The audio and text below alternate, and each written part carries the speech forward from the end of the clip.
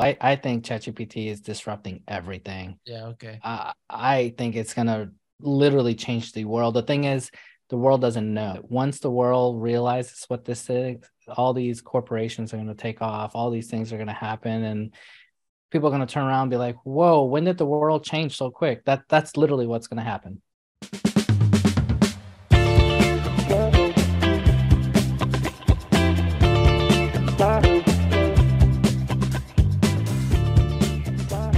Welcome to the Product Quest podcast. Thanks for joining us on our journey to better understand innovation and product strategy.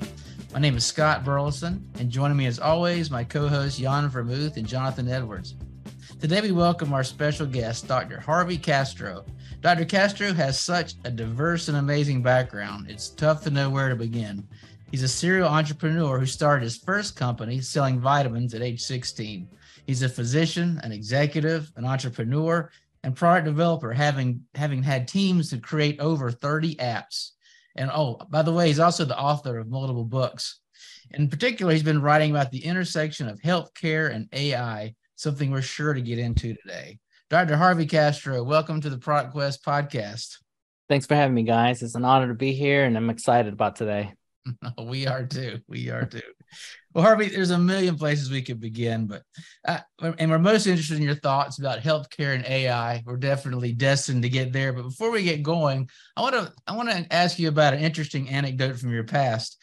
You began writing books for other med students to help pay for your own medical education. Tell us a little bit about that.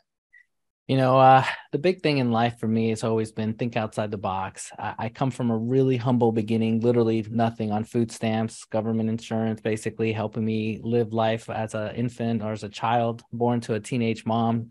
And so moving forward, it wasn't easy for me to do much.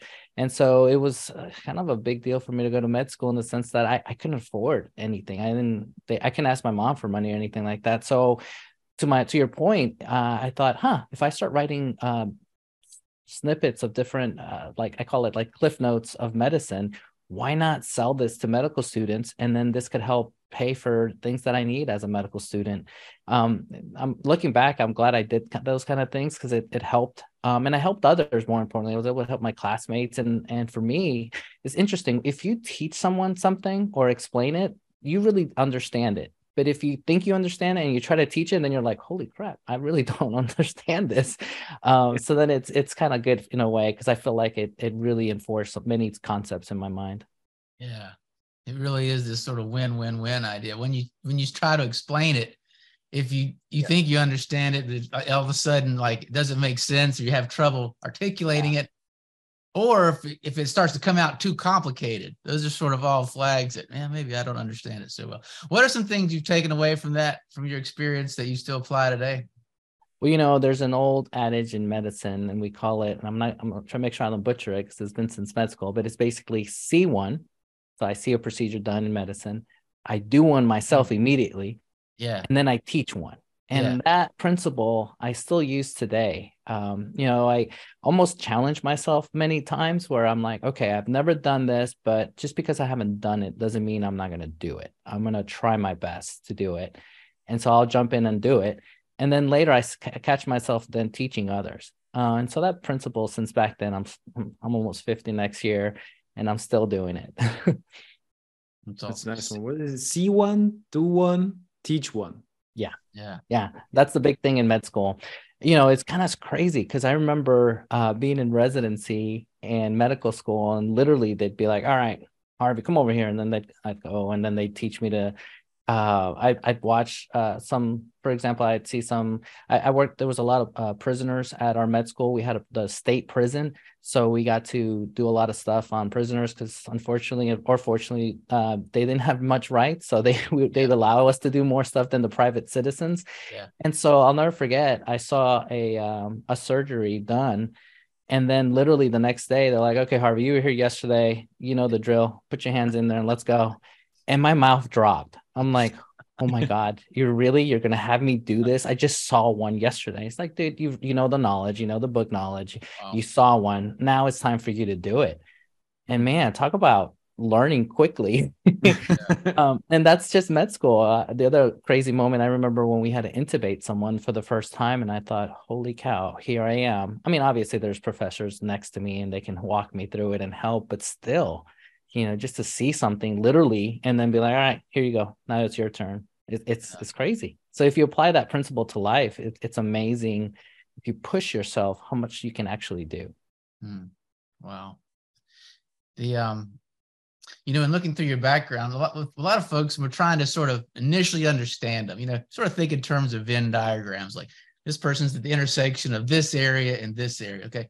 But when I was thinking about trying to think about you, I've got a lot of circles. Okay. So just a few that occur to me: entrepreneurship, we've talked about, healthcare, also technology, and then personal success from a book you had written earlier. And there's probably more than those four, but those are just the four that jump out at me.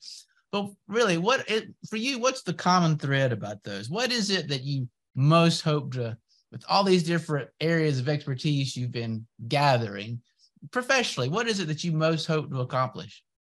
That's a hard one, and I'll explain it. I honestly think it goes back to my why.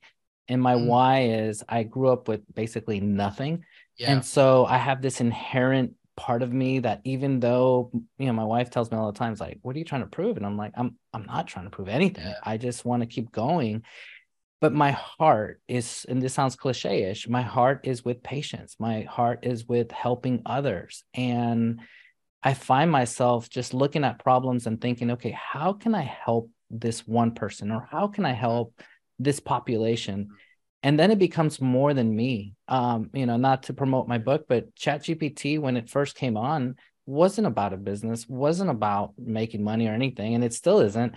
It's just, how can I help others? And that one principle has drove me to do more. And that's why I think I don't quite fit in a box. I think it's many boxes, because as a doctor, as a provider, I thought, okay, I know medicine. Later, I went back and I've started multiple companies in healthcare, and I feel like I know business. And I thought, how can I maximize my knowledge to help others? Not just stay in the boxes of a doctor or stay in a box as a CEO. Why not combine the two, create something different, look at problems differently, and really just go at it, have fun, and just like do something that no one else has done. And so I'm excited about this space. When I look to my right and left and look at other doctors, I'm happy to be side by side with them, but I'm excited to be a leader and kind of promote things a little differently and see things a little differently and kind of open their eyes to different things. That's fantastic. A couple of things really jump out at me. One is, how might I help one person? How might I help? I guess as a physician, when you're operating, whatever, treating somebody, you're not treating a segment, a market segment, like that individual with all whatever their individual DNA and medical history is. It's like, yeah, they're part of a population. They're part of a market segment. In entrepreneurship, you think about that, but at some point it's you, the solution, you're the solution, and then that one individual patient. Yeah, it's humbling. I thank God literally daily for giving me the ability to help others, and I've taken it to the next level in a sense. As I get older, I know my body's not meant to be working 24/7, 2 a.m, at 5. It's hard. It's hard on the personal life to tell your loved ones, like, hey, sorry it's your birthday, but I got to be at work. And because most people in general work during the week, but as an ER doctor, you're working nights, weekends, holidays. The ER doesn't just close because it's Christmas or New Year's, or if it's your wedding anniversary, it's still open. And so it's hard. I literally would work a string of nights, weekends, just to have 7 days off in a row. And then if I did that, I paid for it, because then I'd come right back and work hard. So, just a little bit of my soapbox on that one. But my big picture is I'm trying to help others in the sense that I'm using digital health. I sat down and thought about it. I'm like, what is one way that I could help the most? And I thought, okay, if I'm working with telemedicine companies, I work for a company called Vital Health. If I'm a scientific advisor on certain panels or certain companies. And if I can tell them, hey, XYZ is a different way of helping patients or using your product, then I'm actually helping more people than just that one person at that one time. Let's talk about this book. By the way, are you going to say something, Jan? No, well, I was just gonna ask, like, how I'm trying to imagine how is your week or your day split? Like, how much is kind of like healthcare patient work? How much is entrepreneur? So just have a general picture on that.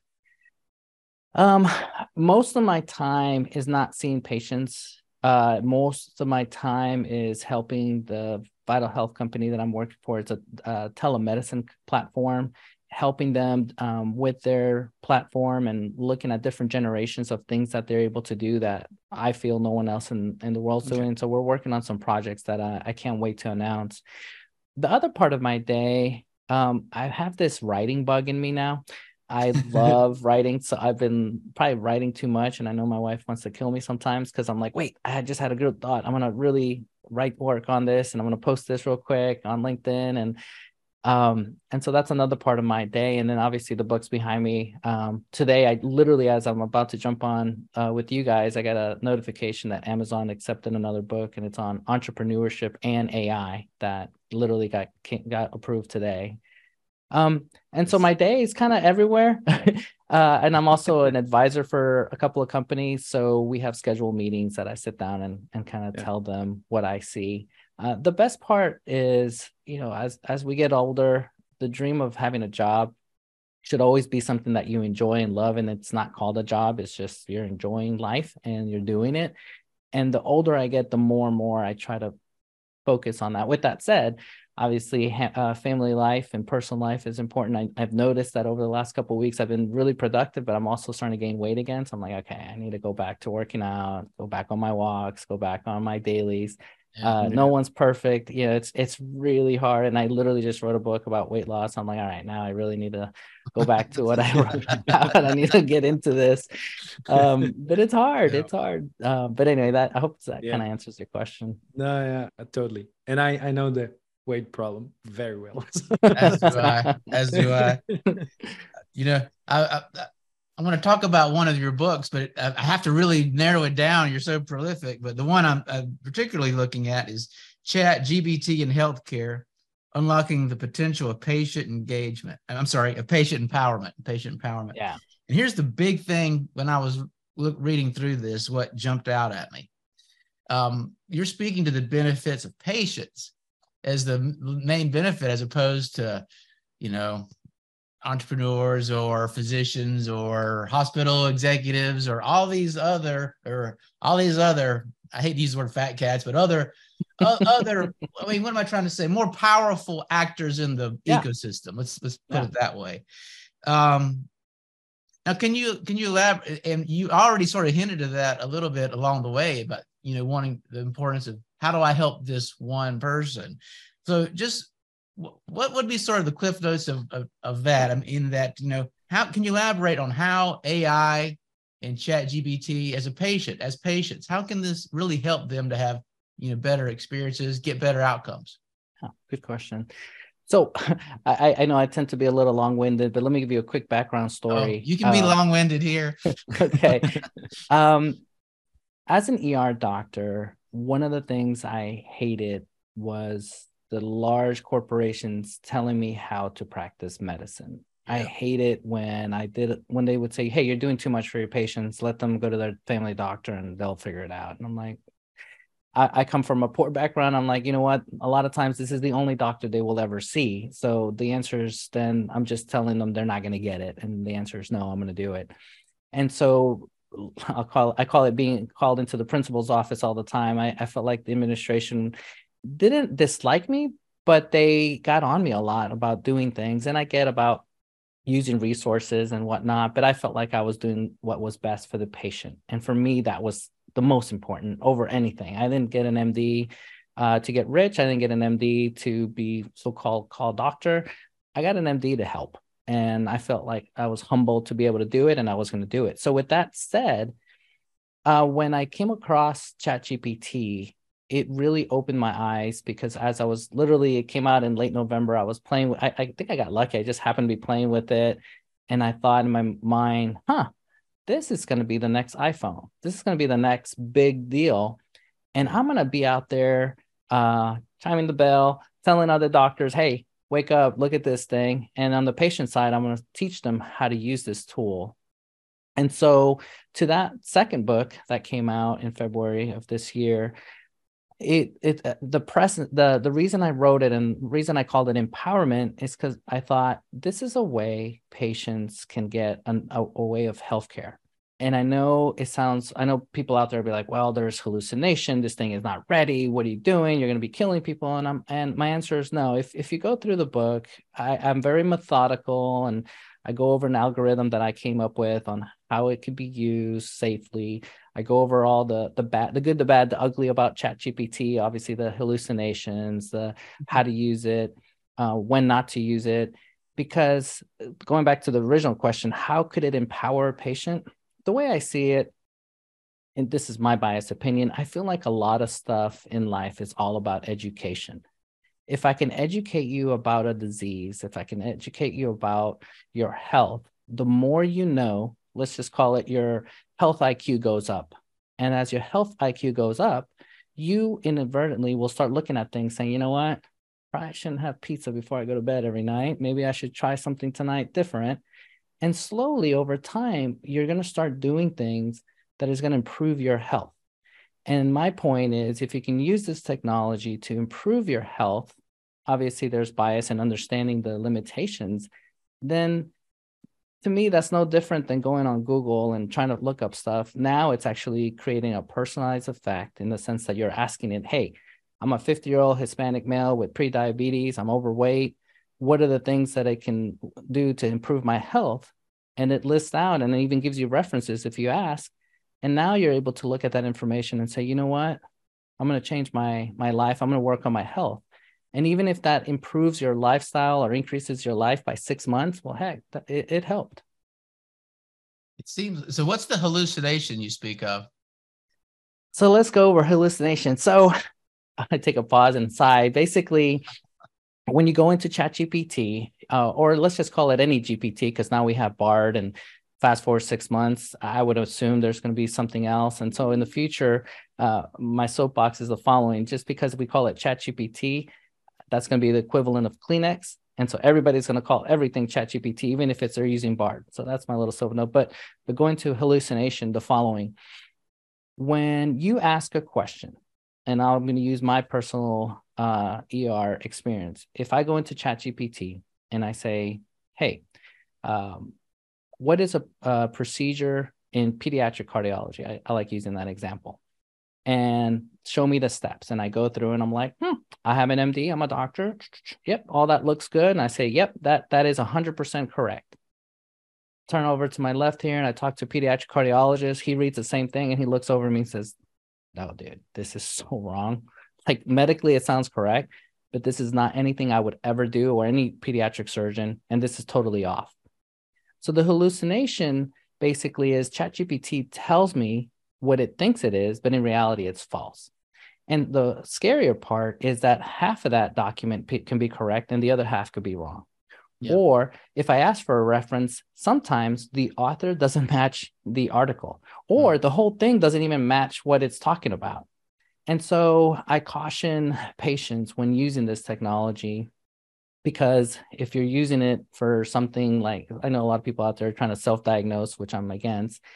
And, you know, in some other countries, like in Switzerland, I would imagine you can go to the local pharmacy and pick up whatever drug because, you know, you self-diagnose. Whereas here in the States, you have to write a prescription. And I know some places, I don't know if Switzerland is the case, but I'm making that up. But my point is this: a lot of harm can be done because of this hallucination, where somebody goes in, they ask it questions, it tells them something and it's totally wrong, or it's hallucinating that I just explained. And then they go out and act on it.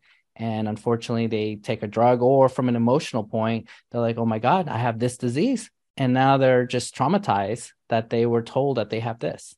And that's the part where it gets a little tricky with this technology and obviously the human effect of talking to a patient. That makes sense. If it's completely right, that's good. If it's clearly wrong, that's sort of good too, because you recognize it. But it's like the most worrisome lie is one that's probably 90% true, right? Or so much true that there's a bit in there that's going to cause a lot of damage. If it's, if you get your insulin medicine off by a decimal point, you're dead. Yeah. Right. Or for exactly. example, but so interesting. So I'm one of the things that I get the pleasure of living life with is plantar fasciitis. It's just, it's something you manage, right? It's never completely gone. It's just, you do stretches, you do stuff. But early on in my plantar fasciitis journey, as a lot of people would do, you try a lot of things that don't work, but I read a lot. I mean, I could have gotten a PhD in it. I mean, when I said I did research, I did a lot, nutrition, everything. And so, but I remember going to the podiatrist and they were wanting to give me a cortisone shot. And I said, well, won't that make the ligament weaker? Which actually it does.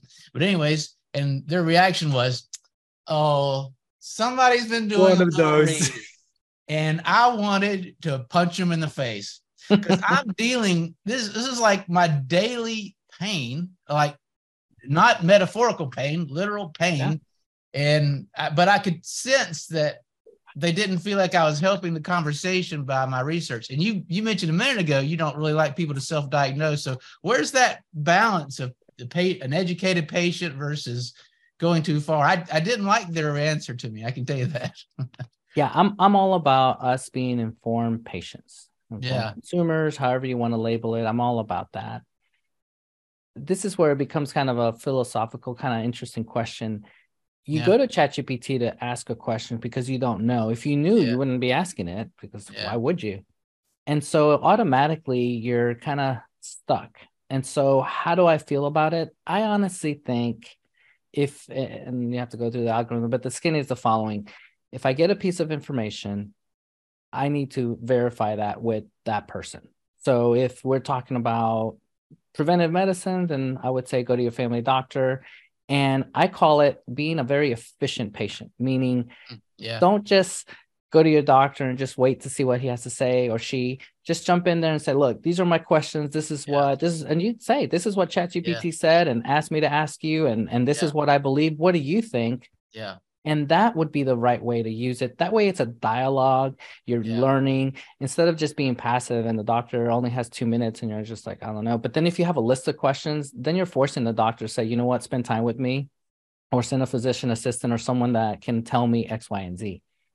The other part to that is, again, going back to preventative medicine, I think we need to learn as a society. What's interesting is I call it like a healthcare IQ level. I would love I'm sure there is a study out there that says, okay, this is the level we're at in healthcare. And I would fair to say, fast forward, I don't know, 2 years, 5 years, it's going to be a dramatic increase because everyone is obviously using Google, using now ChatGPT.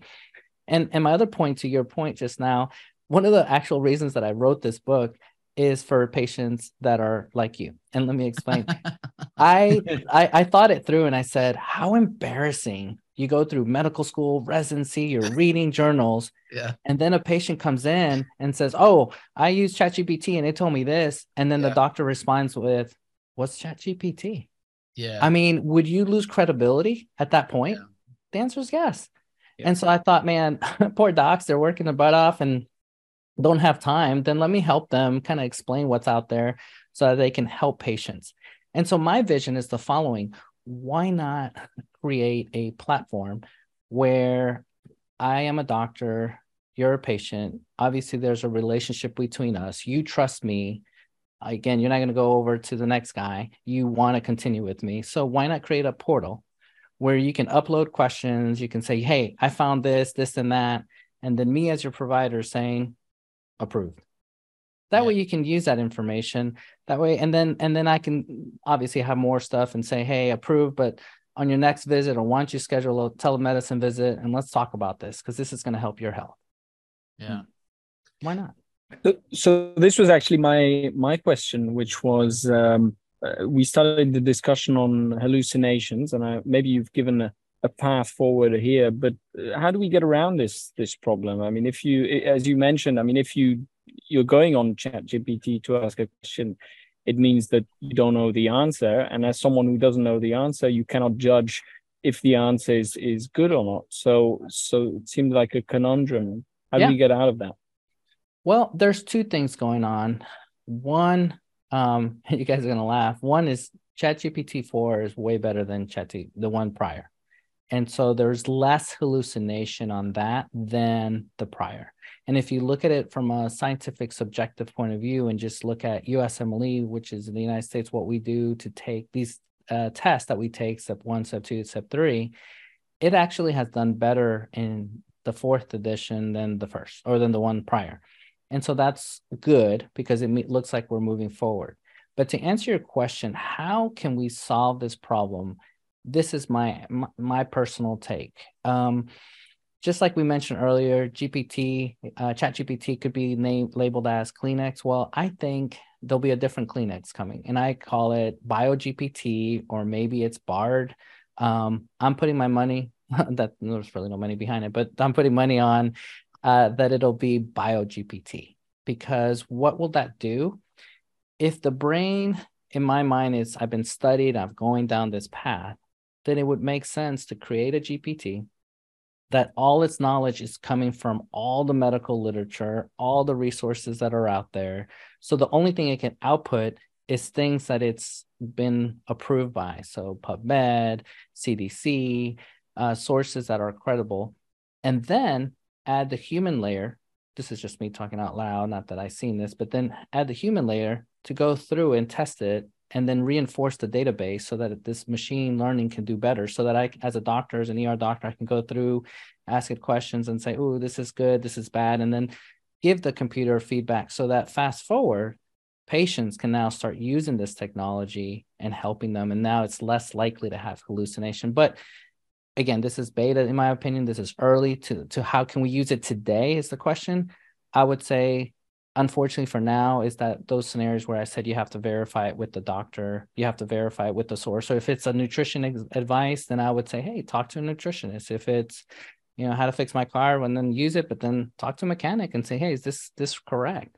That's the only way for you to use it, in my opinion, to use it safely.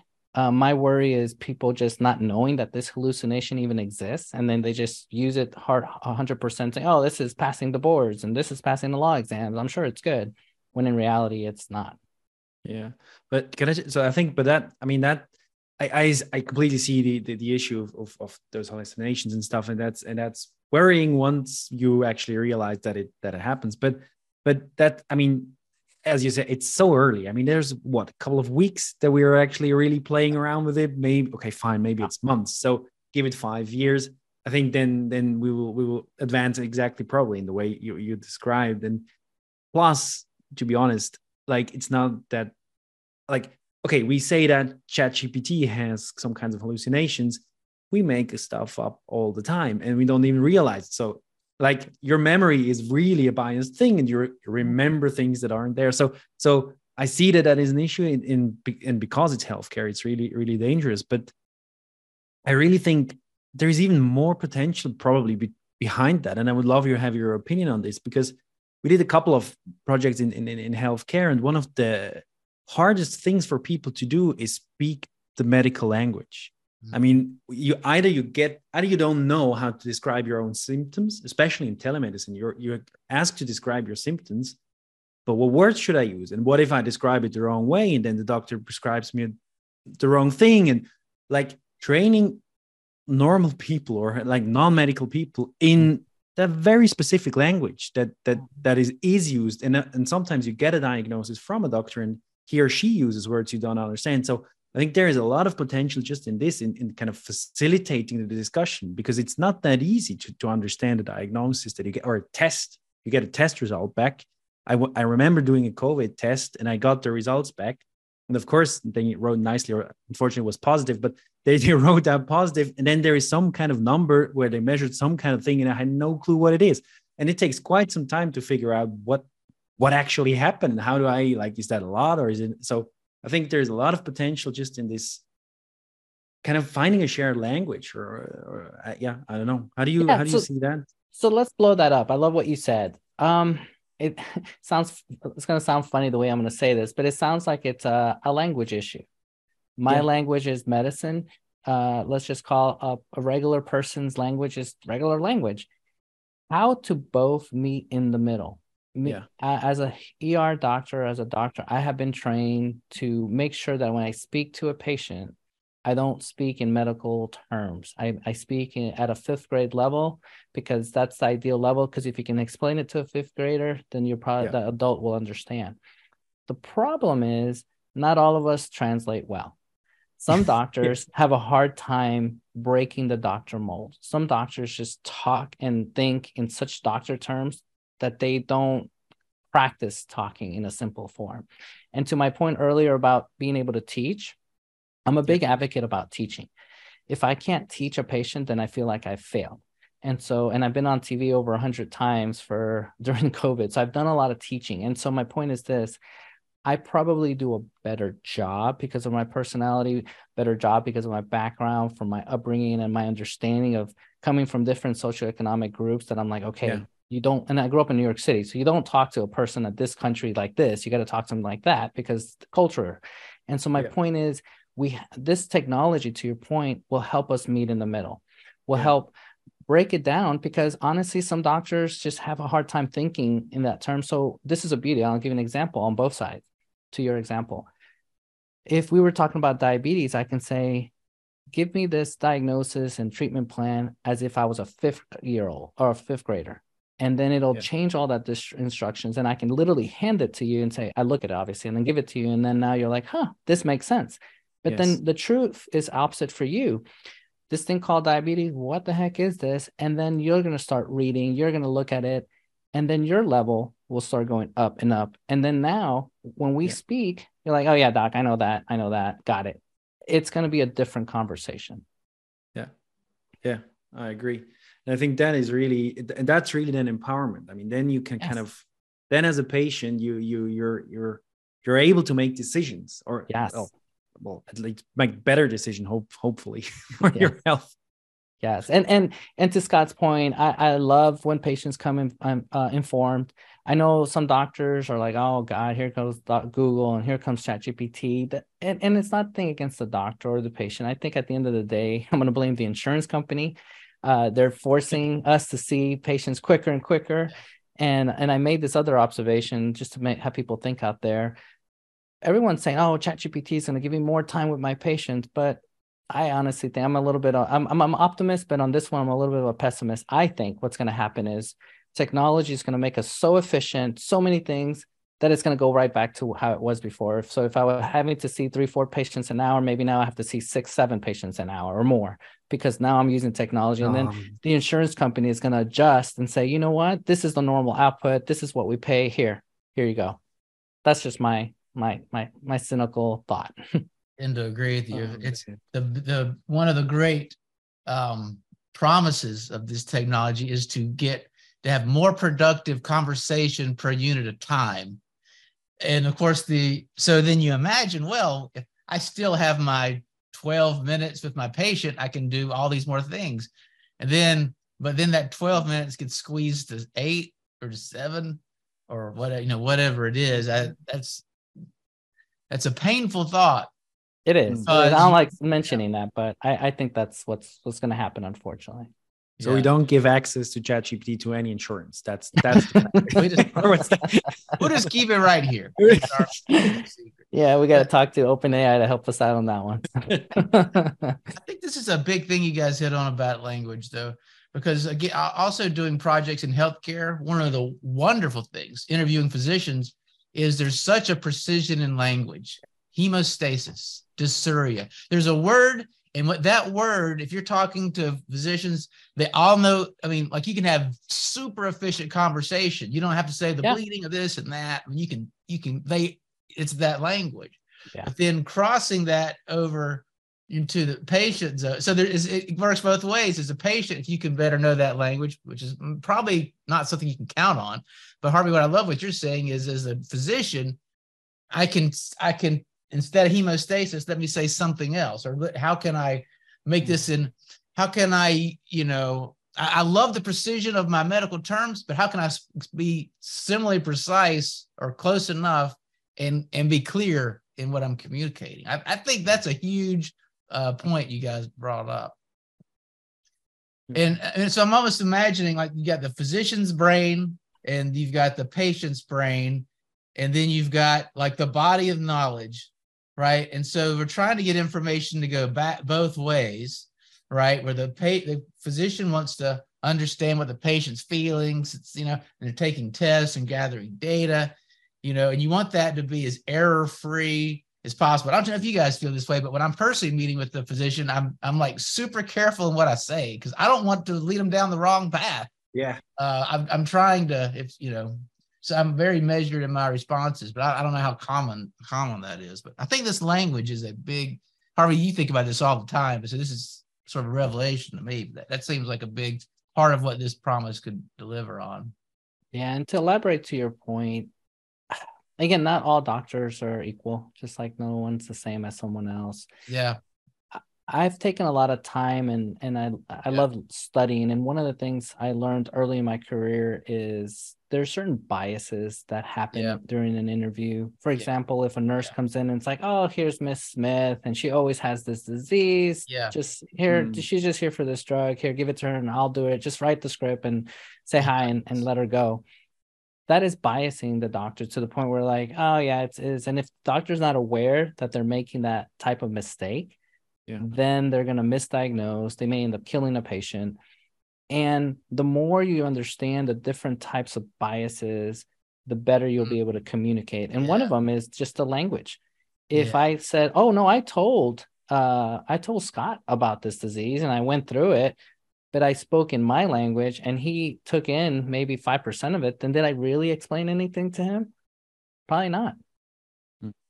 Yeah, just because Mrs. Smith complains about headaches and has for 20 years, that doesn't mean she doesn't have a brain tumor. That doesn't inoculate her from actually having something. Yeah. And here's another thing you're sort of reminding me of when interviewing physicians.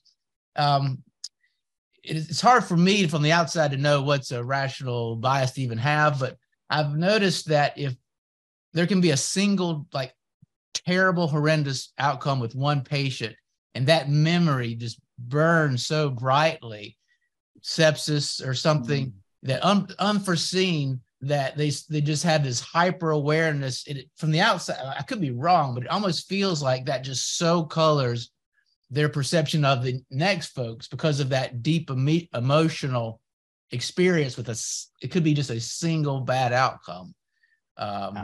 What's your thoughts about that? Is that to me, it's all about how you channel your energy. Yeah. If you make a mistake, if you see something tragic in your practice or in your life, you're going to be hyper aware for the next. It's how you act on the next one. You know, I'll give you a simple example is, as an ER doctor, I've seen so many fractures, so many kids doing stupid things that I'm hyper vigilant to the point where as my poor children were growing up, I'd like freak out when they jump off the couch or run around the house with no shoes and then like slip. I'm like, oh my God, you're going to break your leg or you're going to break this. And then I came to find out, okay, take a deep breath. You're probably only seeing the 1% of the time that these guys are doing this. And so then I've been more selective on how I use that data and how I can educate and how I can help patients and so forth. So, Oh, sorry. Go ahead, John. Go ahead. Well, I was just wondering. So I think one of the questions I also have in mind is how assuming that ChatGPT is going to be, or the ChatGPTs are going to be helpful down the road. How do we kind of manage the adoption? How do we boost the adoption of that, either on the patient side and probably maybe, well, I don't know, but also on the doctor's side? Like what do you think? Or I mean, because there are probably reasonable barriers to that adoption, or how do you see that? I think I'm stuck on education too much, but I really, really think a lot of problems can be solved with education. So if you can educate the providers on the good, the bad, the ugly, and do the same with the patients, now you're able to use it. Obviously, one of the biggest things in healthcare, it's different from looking at it as for marketing. If it was marketing, you know, there's a lot of stuff that you're like, if we make a hallucination and we don't market this correct, maybe we don't get that many sales. Okay, but But if you do it in healthcare and someone dies, now it's not the same thing. Yeah. And so one of the biggest barriers, and I hate to use the word barriers, but one of the things that we need to really evaluate is privacy. If we can look at it as here's our block, and to go to Scott's example of using Venn diagrams, I like that. If we can look at the cross section of where we can do the benefits today, in my opinion, I'm going to blame it more on the doctor side. We can use it more on the doctor side because doctors should know better. Doctors should know if that's hallucinating or not, especially if it's in their field. And so if you take that moment and think about that, then moving forward, my opinion is on the education side, doctors can get better educated, can keep up with the latest knowledge. They can use that technology. Imagine every 72 days, medical knowledge doubles. And so if we meet in, a couple of months, 72 days from now, I should know twice as much. And so if that kind of stress is on me, then I need to specialize in a certain part of medicine so that I can make sure that I know that. And so how can I use ChatGPT to answer this big question is on the education side, it can educate me. It can send me emails. It can be websites. It can interact where I'm learning my field. Eventually it'll get there. And then how can I do it today? Well, on the patient side, I really think it's all about education. So on the backside, as on my website, on my discharge instructions, on my education, I can create a whole platform on educating you, but I have to give the blessings of that information. Now it's on me again. That's why I put it on the doctor. So let's use plantar fasciitis. If I'm an orthopedic surgeon, then my job is to look at all my discharge instructions and forget about giving the same discharge over and over. Let me figure out a way to interact this with ChatGPT in a way that I can obviously look at the output, but then make sure that every time Scott comes, he's getting the latest and greatest discharge instruction. Because I would fair to say, some of these EMRs that are out there is probably the same discharge that was 5 years ago. Has medicine not changed in 5 years? Maybe, maybe not. But maybe on some diseases it has, and it's not reflected. And that's how I think we can use this technology. Yeah. That makes sense. For better or worse, I got to experience a patient experience over the winter. I'll just share this briefly, but there's a thing I think it's relevant for. But so I was playing soccer with the kids. I had a hamstring avulsion, which means it's completely torn off the bone. It's extremely rare, rare. Doesn't sound nice. Was not fun. But here's why I bring it up. So I had the accident on Monday and got just sort of very, very vague information back from the ortho that evening. And we had to be very aggressive at just pestering them to get an MRI. They didn't want to do an MRI. It's not approved, this and that. It's like, I'll pay for it. We have to have an MRI. I'm pushing for the MRI. We get the MRI. That's when we learned it was torn. But then from there, it's like, oh, we don't really, our normal orthopedists don't really deal with this. We think, this guy will refer it to you. But so with a smidgen of research, it was critical to do something quickly. And so we're like pestering them to get this appointment. We get the appointment and then we end up getting the surgery a week later. But the amount of effort we had to spend, here's what you would have liked to have happened. You'd have liked to have gone in and been like a concierge service, be guided.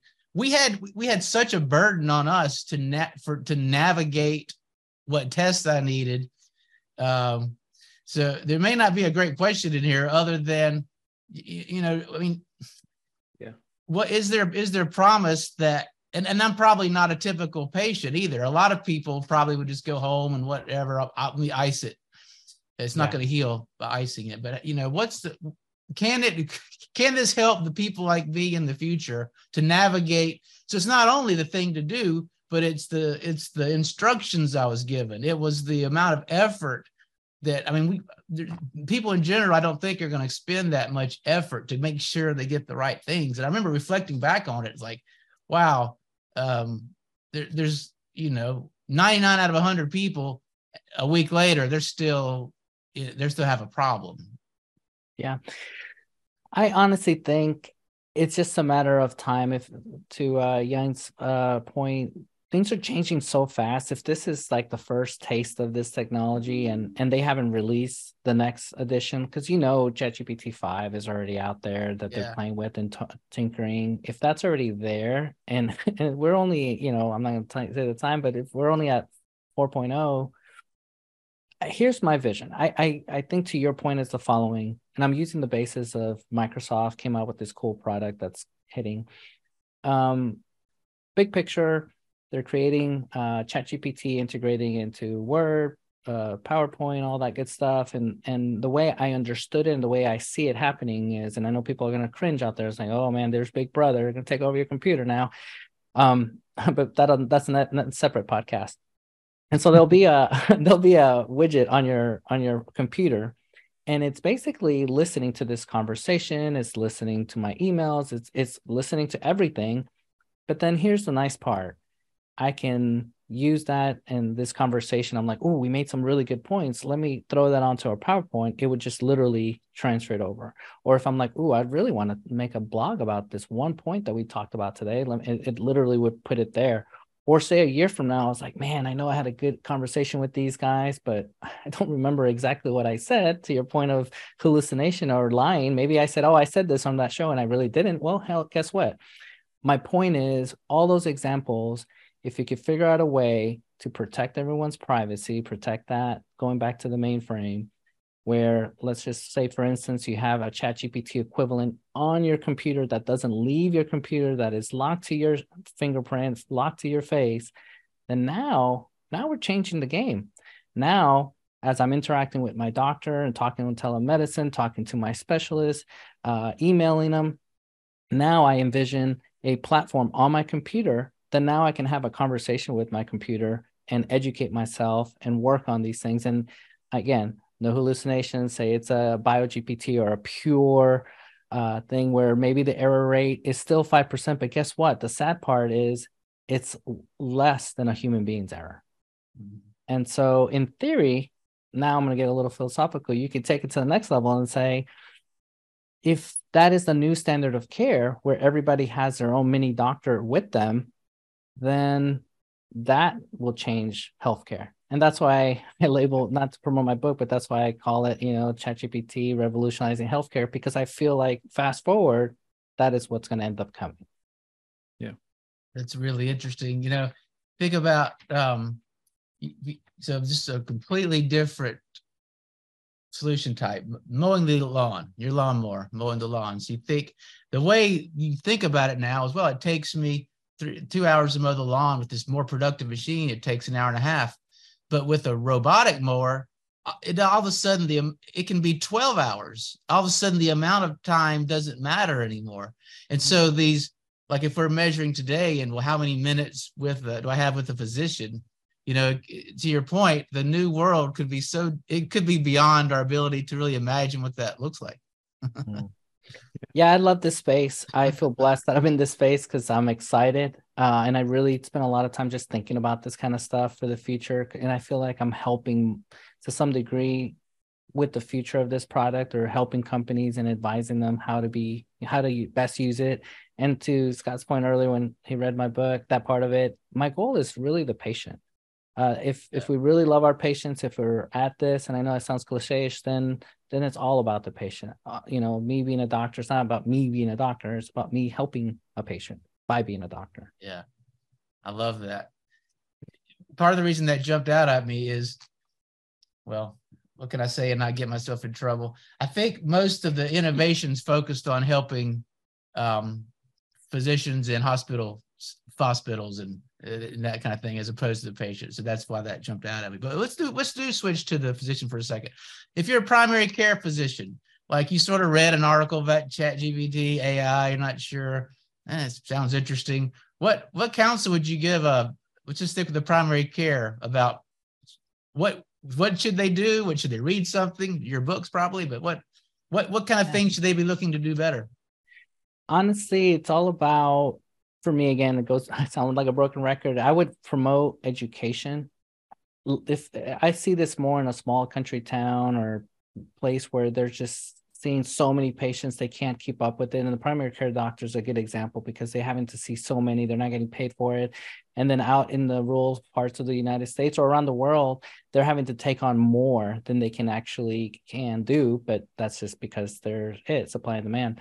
And so what I would advise them is like, okay, let's work on the following. Let's create a platform so that way I know it's more work, but it becomes less work. Where, like we mentioned, I came up with that idea just now of us having a platform where the patient can upload information and it's a portal, and me give it a blessing. Maybe it's not me, maybe it's my physician assistant, but obviously they're working under my license. And if they don't know, they're going to ask me. And now I'm really helping patients.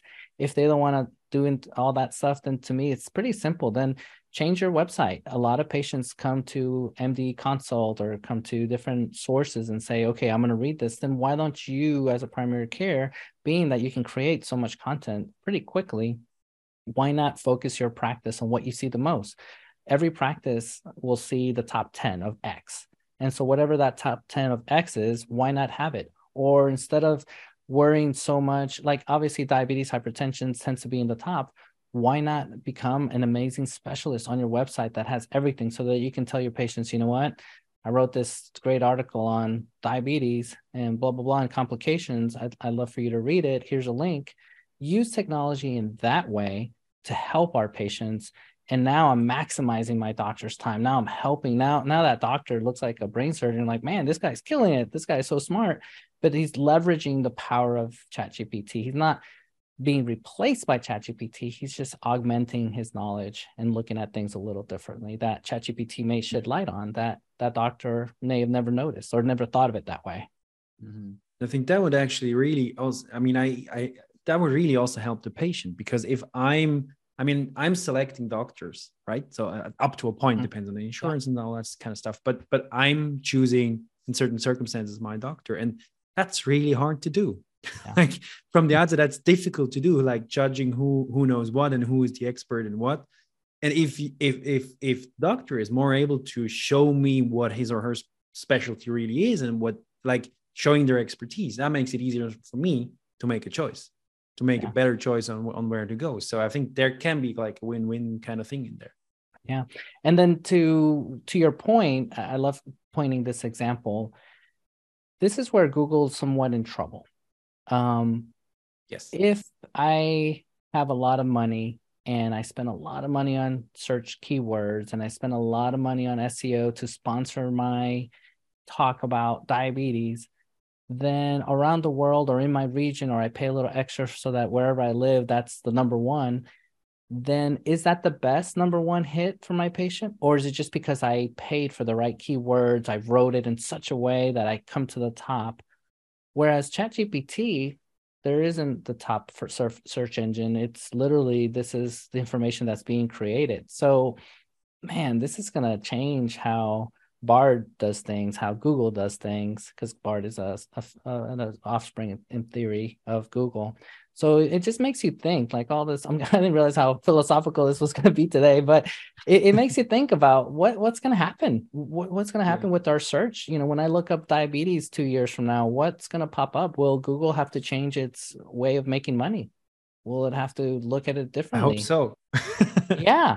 No, this is kind of mind blowing. That's what I'm thinking, man, this talk about game changer or disrupting technology. I mean, this literally disrupted everything.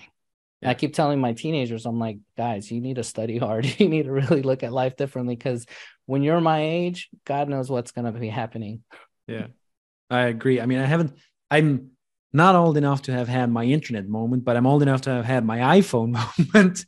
And it kind of feels way bigger. Like when I first played around with it, it feels like, okay, that's the whole game is going to change. Yeah. Yeah, it's interesting. I love the thought of it happening, because what you said is exactly right. SEO about Google. It's one of our focus here has been, just on a marketing perspective. I know how to do SEO. I know how to do that.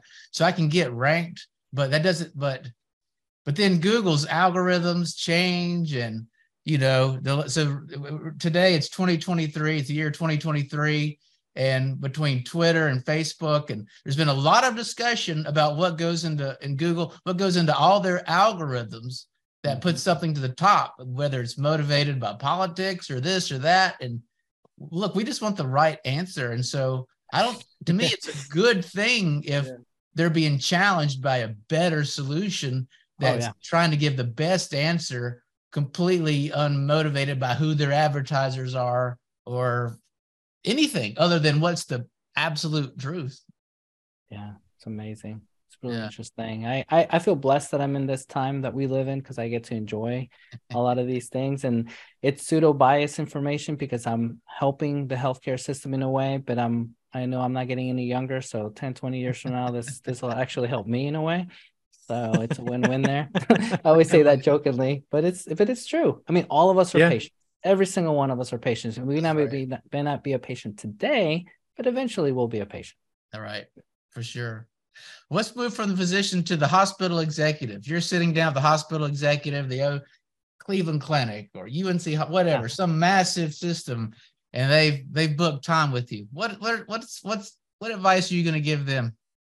See, I'm a chess player at heart. And so I look at things, and that sounds like weird, like, oh, you're being strategic with my health. No, I'm just being strategic on how to improve your health. And so what I would tell the CEOs is, and the Cleveland Clinic is, let's take advantage of this technology. You guys have a huge force of healthcare employers, being from doctors, physician assistants to nurse practitioners.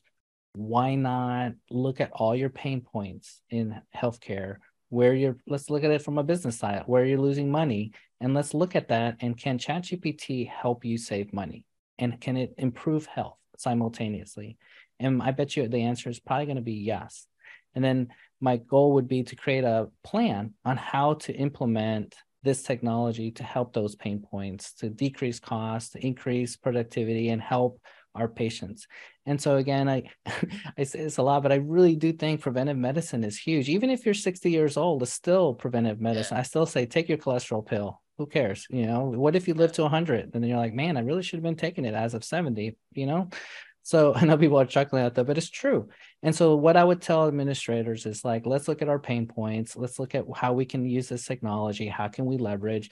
The simple one to me is just creating preventive medicine literature and helping and creating a platform. The next stage for me personally is, I'm personally looking at this as a problem. I'm looking at how can I create my own GPT and install it at the hospital myself.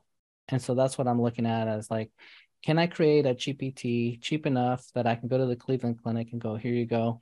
This is under your own servers. You have total control. It never leaves the Cleveland Clinic. And here's the product to help our patients. And I think the answer is yes. I think it will. Yeah. I love that, especially from a patient perspective. However, with a lot of these discussions, it's like with hospital executives, like, well, this procedure is like, man, this pays a lot of money. This procedure pays a lot of money. And it seems like prevention probably doesn't pay as much. And so that, whether they say it or not, that may be what they're thinking. Is there anything you would say to overcome that objection, or to try to push them past, just the profit? Yeah. I mean, and then you could flip what I said the other way. Tell me your top 10 things that are making the most revenue, and let's see how we can make this even a better experience for your patients. Yeah. Because they're receiving the dollars, and then now I can justify the cost. And then once you justify the cost to buy the widget, then now why don't we use the same widget to help preventive medicine where you might be able to help? Ironically, you're right. I'm going to sound kind of crazy here, but if patients don't get sick, then they're not coming to the hospital, then they probably don't need the hospital, and maybe revenue goes down. Maybe. Right. So that's a long way to go still. Yeah, that's a long way to go. But you're absolutely right. But I think it would actually, probably there is this, I think that would create even more trust. That would create, me as a patient, I would kind of feel like that's a differentiation for a hospital, and would create more trust in it if it uses such kind of a system, because I knew there is another thing that challenges all the other perspectives and views, and it's kind of in a sense it's more objective than whatever we tell ourselves. So I think it is a differentiating thing between hospitals. Yeah. Trust Thomas, is, go ahead. Sorry, go ahead. No, go ahead, Scott. Sorry. I was going to say, lack of trust is a huge area of friction in the system. It's probably the best between doctor and patient as anywhere, but then we go between physician and pharmaceutical company. Not a lot of trust there. I mean, the reps are coming, clear interest. The reps and, say, a med tech surgery method, say, trust is not great there. Between everybody in the reimbursement, trust is very low there. And so that, I don't know if AI has any promise for any of this, but certainly is a tremendous lack of trust in the system. And so, Jan, what you're saying, so maybe that's your pitch to the executive. If it could address that in some way to increase trust throughout the system, that probably gets rid of probably a lot of good things happen. Yeah, and I'm just gonna put a plug in from, like, I don't know, 10 years from now, I do want to run for Congress. I'm being serious.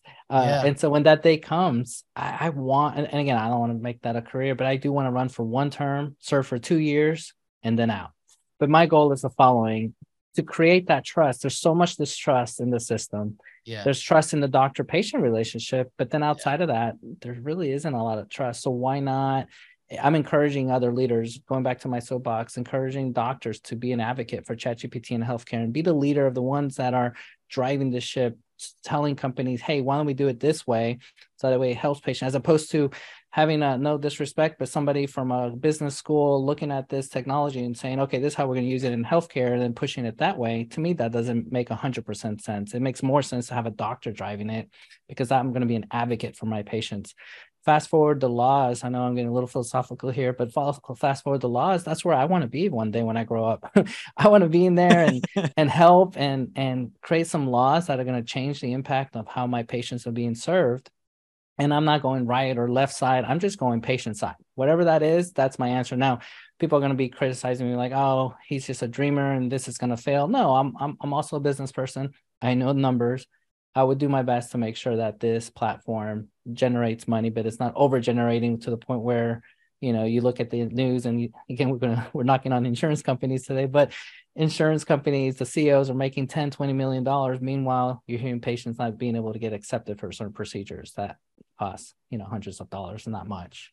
Yeah. Harvey, I'm gonna hold you to that running for Congress. I want to do it. We need folks like you. That's what the vision was supposed to be. You go, like, people that are working, go to Congress, serve, and then go back to their life. It wasn't supposed to be like where you go to sit forever and get stock tips and whatever. I know my biggest obstacle is convincing my family to let me go for a little bit, because right now I get to do this, but then I'll actually have a place to be. I need to be voting. But I think if I can serve my country or help others, that's just ultimate. I got to be in the Army, and that was just an amazing feeling. And now I'm thinking, I joke and say, yeah, when I grow up, if I could do this later, man, that'd be awesome to say, hey, I served my country at another level as well. That would be. We've hit a couple, this third rail of innovation healthcare and government. I feel like it's one of the, I don't know, now, Jan and Jonathan, I don't know if this is true internationally, but in the U.S., it may be the biggest political issue we have. It sort of cuts across, I mean, there's sort of right-leaning and left-leaning questions, but I think people are fearful to speak about it because it can be career limiting to express a certain opinion. So we've touched on things. So I have two questions. One's a right-leaning question. One's a left-leaning question. So I am expressing no personal opinion. So just, let's see, let's just arbitrarily, we'll begin with the one from the right. Okay. So it seems like reimbursement policies and government intervention, they can limit the amount of innovation that could improve the lives of patients. It's very resistant to telehealth, an example, until COVID sort of busted through that. So can AI have a role in helping to address limitations that are just purely government imposed? I honestly think yes. I think this technology, I'm not going to promote this one company just because I'm trying not to promote anybody. I just talk in generic terms. But there's this one company that really opened my eyes, and I thought, this is pretty smart. What they're doing is the following. as an ER doctor, I see a lot of patients coming to the ER, and unfortunately, they don't know medicine to the point that I do. And so sometimes my colleagues would say, oh, this person should have just waited till the morning. Now they have this big bill. What this company is doing is before you call an ambulance, before you take off to the ER, they're actually having ER doctors field questions. So the person would call this 1-800 number, they would answer it, and then they would talk. And then if they thought, yep, you need an ambulance, they would actually call it for you. But then if they thought, oh, this can be an urgent care issue, but then it's 2 a.m, it would help you triage and say, you know what, this can wait till the morning, or no, go to the ER because it's 2 a.m. Normally, if it was 2 p.m, I'd say go here. And what my point is, that algorithm can be replicated with AI, with a trusted AI. So going back to my pure GPT, BioGPT, that future is coming. I do see a future where maybe it's not replacing the human, but that doctor and telemedicine is all in one. So here we are having a telemedicine conference on Zoom, but then it's simultaneously triaging, looking, and then it's telling you and me on the screen, like, hey, according to AI, yes, you should go to the doctor. And then I can tell you, yeah, I agree with that. And then it's in real time and we're not wasting time. You know, on some of these podcasts, I give a scenario where I'm saying, I think I'll live to see the day that I wake up at 2 a.m.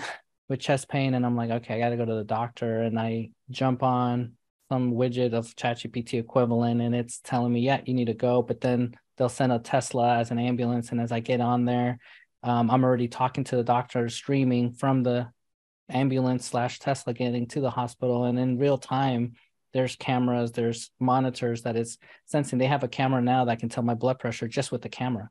And so there's all this technology that by the time I come to the ER, they already know what to do. And then take it to the next step. Who's to say there's not a printer that's printing my medication while I'm there, that the doctor's like, oh, you actually need this, and it prints it, and then here you go. And so there's so many things that are going to happen. So I know that sounded long-winded, but I see that day coming. The interesting thing is you also answered my question that was a left-leaning question, politically question, which was a criticism of letting capitalism sort of run healthcare, is that rare diseases, rare surgeries don't get any attention because they're unattractive businesses. But in the scenario you just described, you know, if you have a better solution, or if you can find the right solution, or you can connect folks with that surgeon that does extremely rare things more quickly with better diagnosis, that seems to be the answer to the other one also. Because if you're a primary care physician and somebody with a very rare disease comes in, you're not going to know it. You've never seen it. May have never heard of it. So I think you sort of answered that question also. And I think you guys heard of it, but there was a case where a guy's watch detected something crazy, and he needed to go to the hospital immediately, and he was treated some kind of heart issue. I don't recall the details, but you can just see all this going to the next level. I'm on camera right now. Mm-hmm. Is there something my pupil reveals? Yeah. Is there something my skin tone? I've got a microphone here. If there was something measuring my breath or whatever, it's hard to imagine where all that goes. Yeah. So it is. So we're going to play a fool's game for 1 second, because predicting the future is absolute fool's game. We're going to get it wrong, but let's play it anyway. Harvey, it's 100 years from now. I've just fallen off a ladder. I have unknown injuries. What's different? What happens next? What's different then as opposed to now? Honestly, I would foresee. I don't know. That's a hard one, but just to play the game, I would say your bones may not even be broken, because the nutrition, how we're eating, how we're reinforcing our bones may be so different that our bones are not today's bones of the year 2023. It's 100 years bones from now, where maybe from construction, from DNA sequencing and DNA placement of things, we're creating just that stronger bone. If that wasn't the case, I do see the scenario where if technology, maybe it's a robot that comes to your aid and it's scanning you in real time and has X-ray vision to see your bones and ailments. And then I just see such a different healthcare, to the point where at that point, obviously I'll be dead, and there'll be a lot of people, but maybe not. but my angle here is, all the naysayers that are saying no to technology today will be saying yes in the future. And just like when I first had the iPhone and I would see a patient and patients would complain about me, like, oh, he's using his phone. It wasn't that I was using my phone to call a friend. I was literally on a database looking at, what's the latest research on this. And they didn't know I was doing that. So in the future, it will be accepted. Today, a lot of people are cringing when they hear ChatGPT, but in the future, it'll just be, kids will be born to a point and be like, God, there wasn't a ChatGPT equivalent when you were a kid. Yeah. I date myself when I say when I was a teenager, I had a beeper. And I would text people when I was in college, and now they're like, you were charged for a text? Like, that's weird. Like, how did that happen? Right. And so my point is, healthcare in the future is going to be so different, and it's going to be accepted. And the shift right now, there's going to be resistance, and I get it. Doctors and people that are having a pay, they don't want to lose their job, they don't want to lose their pay. But then if a supply of information is given to the patient, and I just hate to say it, but yeah, robots are executing it, then the need for a human will be there. It'll just be less. And with that will come compensation will be less. Yeah. Unless you're a robot programmer. Maybe that's the well, according to ChatGPT, it can program itself. Oh, that's right. So that's not a good feel right now. Yeah. Yeah, that makes sense. Well, certainly we've got robotic surgeries already. I mean, so it's doesn't take a lot of foresight to see those things converging if they haven't already, really. Well, we'll come back to the present now. So folks listening to this, we sort of talked about the promise and patient benefits and physician benefits. What if somebody has a question, well, how do I learn about this right now? And by the way, you can plug your own books. It's encouraged here even. But seriously, if somebody's listening, they're like, wow, where do I even get started? How do I learn about this? What resources, what would you recommend? Yeah, I say everything in life is just practice. So literally it's currently free. So just jump on AI.com, which is OpenAI, and just play with it. Ask it questions, ask it your pain points, ask it questions for stuff you did today, even things that you may have Googled. Try it out, just see. And then the more you use it, the better. And the other piece of advice is when you play with it, just because it didn't give you the answer you liked it, maybe two things. Maybe you didn't ask the question right, because it's finicky to some extent. It's like the better you ask a question. To give you a quick example, if I ask a question versus Scott ask a question versus everyone on this panel ask a question, we'll get 4 different answers, because I'll ask it as a doctor. Scott may ask it in the plantar fasciitis eyes, and someone else may ask it from another country's eyes. So my point is, the more you play with it, you'll have a different outcome. And then the other that's kind of more fascinating is the technology is changing so fast, and it's learning from the whole world, that maybe literally tomorrow it will give a different answer from you asking the same exact question, because things have changed so much and output, and it's correcting itself. And then to promote my own book, I would obviously encourage you to go on Amazon, type in Harvey Castro MD, and take a look. I am enjoying this space. I'm doing different things, and take a look and see which book sounds interesting. And they're both on Kindle and paperback. The book that I'm actually the most proud of, and this is going to sound weird to say, is my first one. It's called Success Reinvention, and it's pretty simple. It's just, how can I improve and how can I do better for myself and be a better at whatever, entrepreneurship, father, husband, whatever. But it's the one I take the most pride, because it's the book about how I started, how I did it. And it's not to brag what I did. It's more of how I did it and what I did to get there. It's fantastic. We were going to plug your book if you didn't. So Amazon, Harvey Castro, Harvey Castro MD on Amazon. Well, we're sort of getting to the end of our time here. Harvey, what's something you're excited about for next year? Honestly, I'm just excited about life. It sounds weird, but I'm just excited just to be alive and to being able to be part of history and see what's going on and see how this technology is going to help patients. So from a professional side, I'm excited to see all the applications that'll be out in the next 6 months and the next year, how it's going to revolutionize and help patients. I know there's going to be pain points. I know hopefully no one has any horrible injury, because I'm going to personally feel horrible for that. But on the positive side, that's something I'm looking forward for. On the personal side, I'm just excited because in a weird way, next year I turn 50 and I'm like, wow, I'm having to embrace it. So I'm going to start embracing it early and, continue to improve on my own health and embrace it instead of being depressed about it. Because when I first thought of it, I was like, holy cow, more than half my life is gone.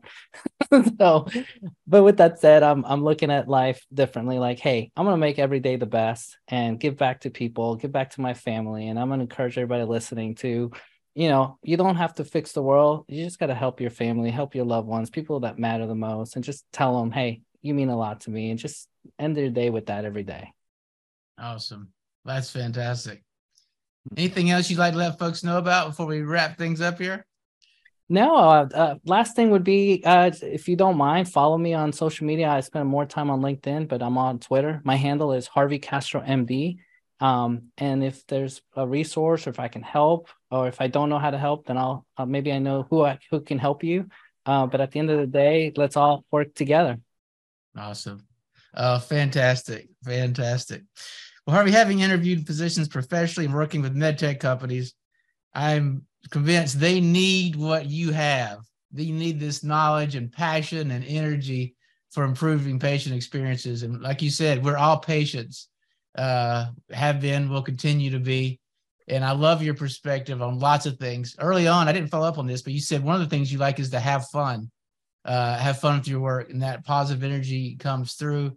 And the thing that I really appreciated also is, as a physician, is like, how can I help this one patient? And I think that's, we should all be fortunate to have a physician like you. And I'm going to hold you to that running for Congress. I'm going to harass you.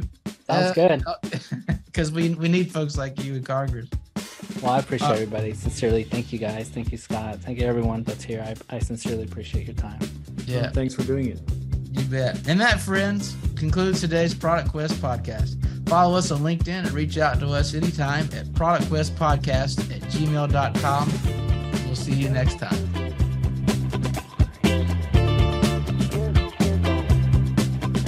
No, this is a great podcast. I'm going to say I rarely like listening to my own self, but I may listen to this one again. This one was kind of good. Fun.